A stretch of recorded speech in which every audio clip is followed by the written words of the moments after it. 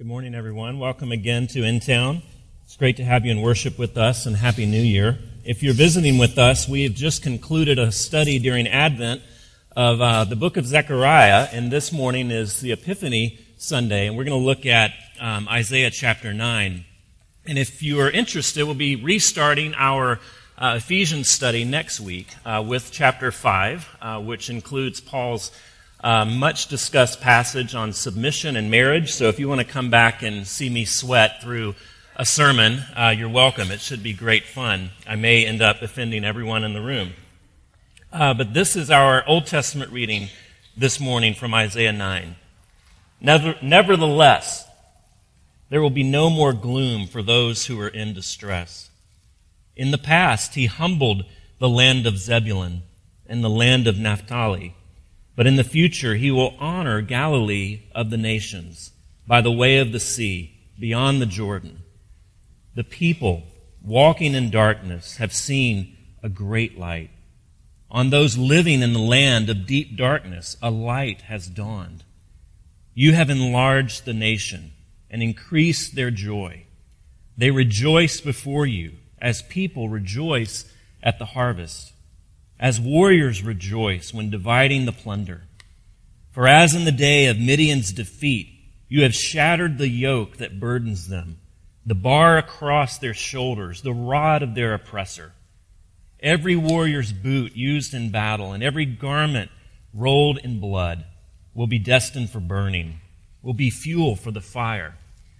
For unto us a child is born, to us a son is given, and the government will be on his shoulders, and he will be called Wonderful Counselor, Mighty God, Everlasting Father, Prince of Peace. Of the greatness of his government and peace there will be no end.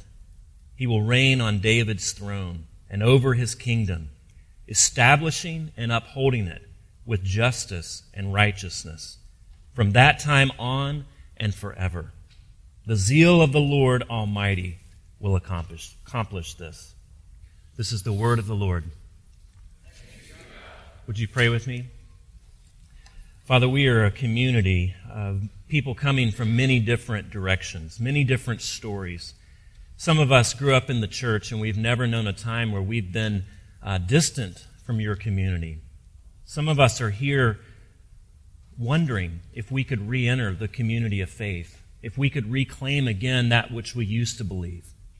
Others are here and we're on the verge of belief and we're wondering what it would be like, what it would mean for our lives, for us to come into the church, to be baptized, to take on a new identity. Still others are here and simply investigating, wondering what Christianity is all about. Lord, wherever we find ourselves this morning, whatever our story is, I pray that this ancient text would be made relevant, that the gospel would meet us all where we are.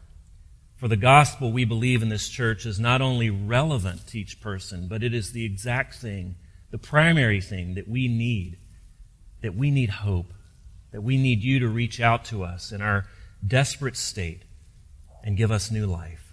So, Father, I pray that as we celebrate Epiphany, as we interact with this text this morning, that you would do just that. We pray in Jesus' name. Amen. The Chilean writer Isabel Allende gave a TED Talk a few years ago called Tales of Passion, and it's had millions of views online.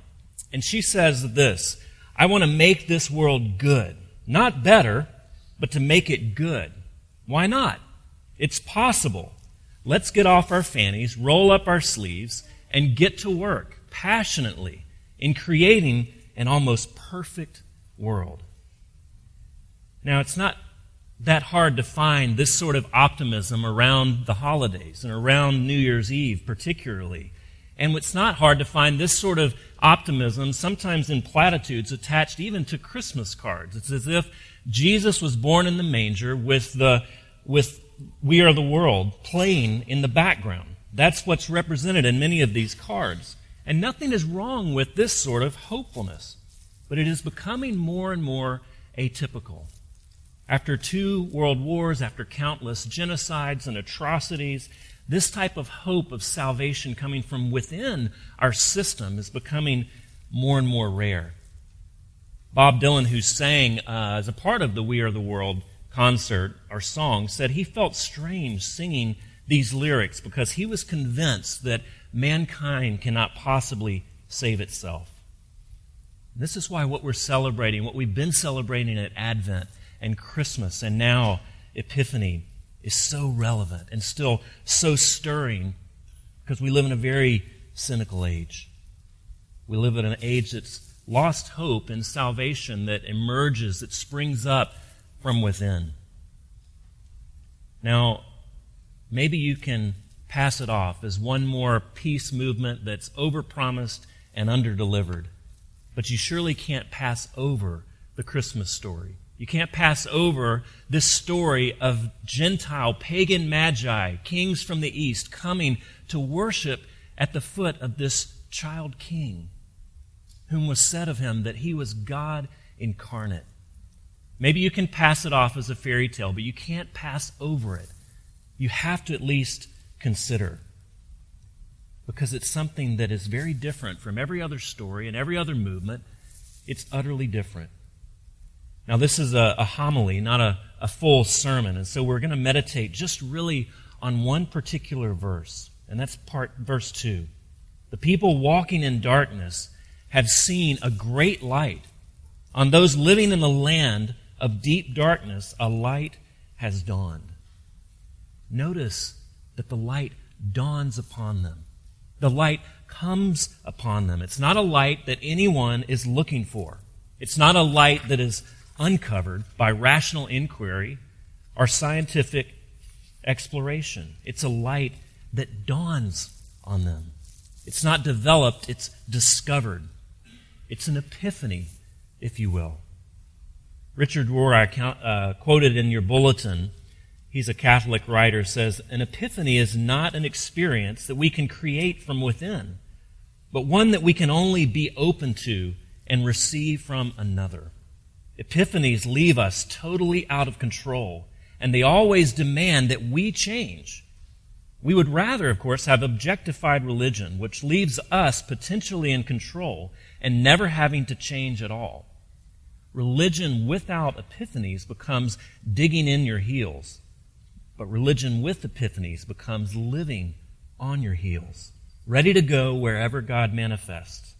One wonders if the three kings ever went back home at all. Home base had been taken from them." Epiphany recognizes and celebrates that these three kings, these magi, these Gentile wise men who travel vast distances to come and bow down in worship before this child king born in Bethlehem. Now, Isaiah, who is writing our passage, is writing maybe 600 years before this event. And he's looking for a child king who would come and rescue them out of their situation. But if you noticed, as we began reading the passage, there's this very emphatic "nevertheless," which would cause us to say, nevertheless what? What came immediately before? We have to look at chapter 8. Now, Isaiah is writing to a group of people, to the Israelites, whose home base had literally been taken from them, that they have been exiled. They're oppressed. They're hurting. They're crushed politically, socially, spiritually, and they're looking for help everywhere. God's people are going to visit mediums and spiritists and even trying to commune with the dead to find answers for their situation, to find hope for this quagmire that they're in. They're distressed and hungry. It says they're even enraged and angry with God. And they look towards the earth, and they see distress and fearful gloom and darkness. Nevertheless, there's darkness, but there's nevertheless. The message of the text, the message of Christmas. Aren't you tired of everyone telling you what the message of Christmas is? And here I go again. We've had countless movies, countless Christmas cards, countless commercials purporting to tell us the true meaning of Christmas. But part of the meaning of Christmas, part of the true message of Christmas, an epiphany, is that the world is a very dark place, that the world can't save itself. We have this unparalleled hope, but we also have to start with this incredible darkness. The nevertheless doesn't make any sense at all without understanding the darkness, without a recognition of a need for salvation. If an epiphany is to make any sense at all, if it's to matter in any way, there has to be some recognition of a lack or a void in which that epiphany comes. Now, the original readers, the people that Isaiah is addressing, had this in spades. They had this great lack, this great sense of desperation that this epiphany comes into. And it begs the question, how do we see our situation? How do we see our individual lives? Do we see ourselves as sort of a fixer-upper with lots of potential, with great curb appeal? Maybe there's a leaky roof. Maybe the windows are kind of leaky and needing adjustment. Maybe the molding is a little cracked and we need to redo it. But basically, we're a fixer-upper. We can work on our curb appeal. There's nothing wrong with us that a few strategic New Year's resolutions won't fix. Or conversely, do we feel like Walker Percy's books, that we're lost in the cosmos, that we have this sense of a real cosmic, psychological, social, spiritual dislocation, that there's something very wrong with our world and that we inhabit that world as broken people, that we feel overmatched in some way by our world and even by our own sense of fallenness and sinfulness. I read this week of a town in the middle part of Norway, which is very high latitudes. And it sits down in a valley. It's about 3,000 people. And because the mountains are basically come down right beside the two sides, north and south, the winter sun never rises high enough for the sun to shine down on this town. And so for 6 months of the year, they have no direct sunlight. And so we Portlanders probably shouldn't whine too much about our situation. But they decided to do something about theirs, that the sun was something that they actually needed for a vibrant life. And so they marched way up on this hill, 450 meters, and clear-cut some of the trees there. And they installed these huge mirrors that directed the sunlight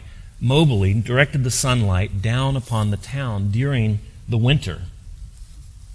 So even when the sun only rises to this very low degree, they have sunlight.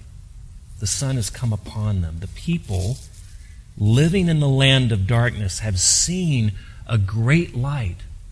This light has dawned upon them. And it dawned upon them because they had the right orientation to see it. It dawned upon them because they had the right mirrors. Epiphany in many ways is like a mirror. It tells us that we need the light, that we're not self-sufficient, that there's a darkness in our lives that we need to address. But God doesn't stand far off until we get our act together, until we deal with the darkness on our own. He enters into the system. He enters into our darkness with His majestic, His powerful, His gracious nevertheless. Nevertheless, those walking in darkness have seen a great light. Christmas often brings out the best in people. It encourages cooperation and goodwill towards other people, but Christmas is also very insulting. It's very harsh in its assessment of who we are as human beings. Because what does it say? It says that our need was so great, our sin so deep, that God Himself had to enter into the system to bring salvation, to bring light into the world, that He had to enter into the system to forcibly illuminate the way to salvation. Ross Douthat is also a Catholic writer. He's an op-ed writer for the New York Times, and he, reflecting on this truth about Christianity, says the question is whether nature actually deserves a religious response. Traditional theism has to wrestle with the problem of evil, If God is good, why does he allow suffering and death? But nature is suffering and death. Its harmonies require violence. Its circle of life is really a cycle of mortality. And the human societies that hold closest to the natural order aren't the shining Edens of James Cameron's fond imaginings. They are places where existence tends to be nasty, brutish, and short. Religion exists in part precisely because humans aren't at home amid these cruel rhythms. We stand half inside the natural world and half outside of it. We're beasts with self-consciousness, predators with ethics, moral creatures who yearn for immortality. This is an agonized position, and if there's no escape upward, or no God to take on flesh and come among us, as the Christmas story has it, it is a deeply tragic one. Advent, Christmas, Epiphany brings this unparalleled hope, but we have to deal first with darkness. Jesus is a light, he is a star, he is bright because the world is a very dark place. And Jesus' salvation that he comes and offers to all, it only makes sense to those who think they need it. His bread is only filling to those of us who are hungry. If the Epiphany is a fairy tale, if it's just a story that someone made up, if the kings came to worship were just delusional, then we're stuck. We better get all the pleasure, all the comfort, all the attention that we can, because most of us have about 75 years. And then humanity will die the death of the universe. But don't we realize that these things, chasing after these things, are not the basis for a healthy, whole, happy life?